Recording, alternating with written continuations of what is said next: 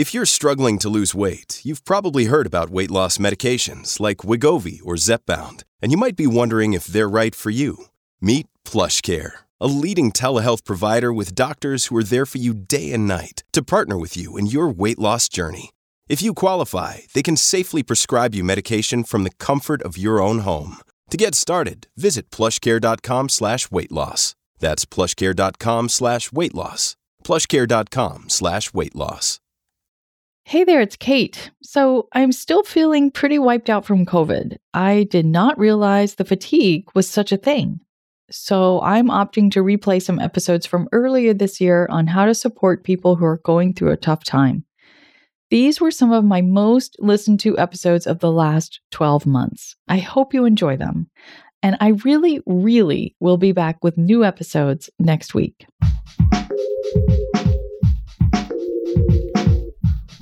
What if you could become a better person, not by working harder, but by taking one small step a day? And not because you're a bad person now, but because there's something inside you that's ready for more. How to Be a Better Person gives you one tiny step a day you can take to be the person you want to be. My mission? To help you live your best life. Hey, and welcome to How to Be a Better Person. I'm Kate, your host. I'm also the author of the book, How to Be a Better Person, which makes a slightly unexpected but ultimately very loving Valentine's Day gift. Because I can tell you, I have a Google alert on the term be a better person, and I can tell you that people secretly worry about whether or not they're a good person, and they want to be a better person. This week on the podcast, I'm talking about how to be there for the folks in your life who are going through it, whatever it may be. The blues, anxiety, stress, illness, and family stuff are all normal parts of life, and we all get by with a little help from our friends or family members or neighbors. But just because it takes a village, it doesn't mean that we automatically know how to be a helpful village person. I hope these episodes will help change that. Today's big idea is that when someone you know and maybe love is facing something tough, it's easy to want to help, but not so easy to know how to do that exactly. I want to kick off this week's episodes by pointing out just how wonderful and powerful it is for you to simply let them know that you are there for them. Whether you say that in words or in deeds, just the knowledge that they have someone who cares about them and is keeping an eye out for them is just mega super duper powerful. While researching this episode, I found a couple of studies that show you what I'm talking about. The first one is pretty trippy. In 2008, researchers stood at the bottom of a hill on the campus of the University of Virginia and asked students who were passing by, either alone or walking with one other person, to do something pretty weird. They either had the single student or one of the pairs of people put on a backpack that had been filled with enough weight to equal about 20% of their body weight. So for a 150-pound person, this would be 30 pounds. Then they had the person wearing the backpack share how steep they thought the hill looked. Those who were alone thought the hill looked steeper and the climb was more challenging than the students who had a friend with them. And interestingly, the longer the students who were in pairs had known each other, the less steep the hill seemed. I just want you to know that no students were forced to walk up a hill while wearing a heavy backpack during this experiment. It was all about perception. Another study asked female college students to do some challenging math problems. The students who were in the room by themselves had a bigger spike in heart rate, which is a sign of stress, than those who had a friend in the room with them. Cool, right? I've got more for you right after this quick break. Another day is here, and you're ready for it. What to wear? Check. Breakfast, lunch, and dinner? Check. Planning for what's next and how to save for it? That's where Bank of America can help. For your financial to-dos, Bank of America has experts ready to help get you closer to your goals. Get started at one of our local financial centers or 24/7 in our mobile banking app. Find a location near you at bankofamerica.com/talktous. What would you like the power to do? Mobile banking requires downloading the app and is only available for select devices. Message and data rates may apply. Bank of America N.A., member FDIC.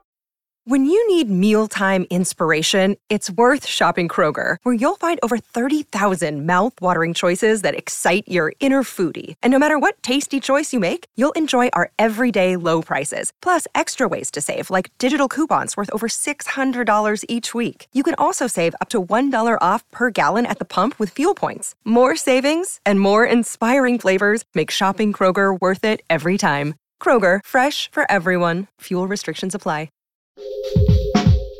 Welcome back. So, for the people in your life who are facing something challenging, it's tempting to think, oh, they're going through something. I'm going to leave them be. I don't want to bother them. When the truth is, in many cases, your checking in is going to help them through, even if you don't do all that much more than just let them know that you're there. Of course, there will be situations and people where someone may prefer or even need to go off grid for a while, and that's okay. But too many of us keep our distance. Even if we think it's a respectful distance, it can actually be making the challenge seem more difficult to the person who is facing it. I'll talk more in the other episodes this week about what to say and do when you check in. The point of this episode is to simply help you see that giving a friend or loved one the opportunity to share what they're going through is an important service. Bearing witness is a term used in psychotherapy, often in relation to survivors of trauma. I mean it here as simply being present.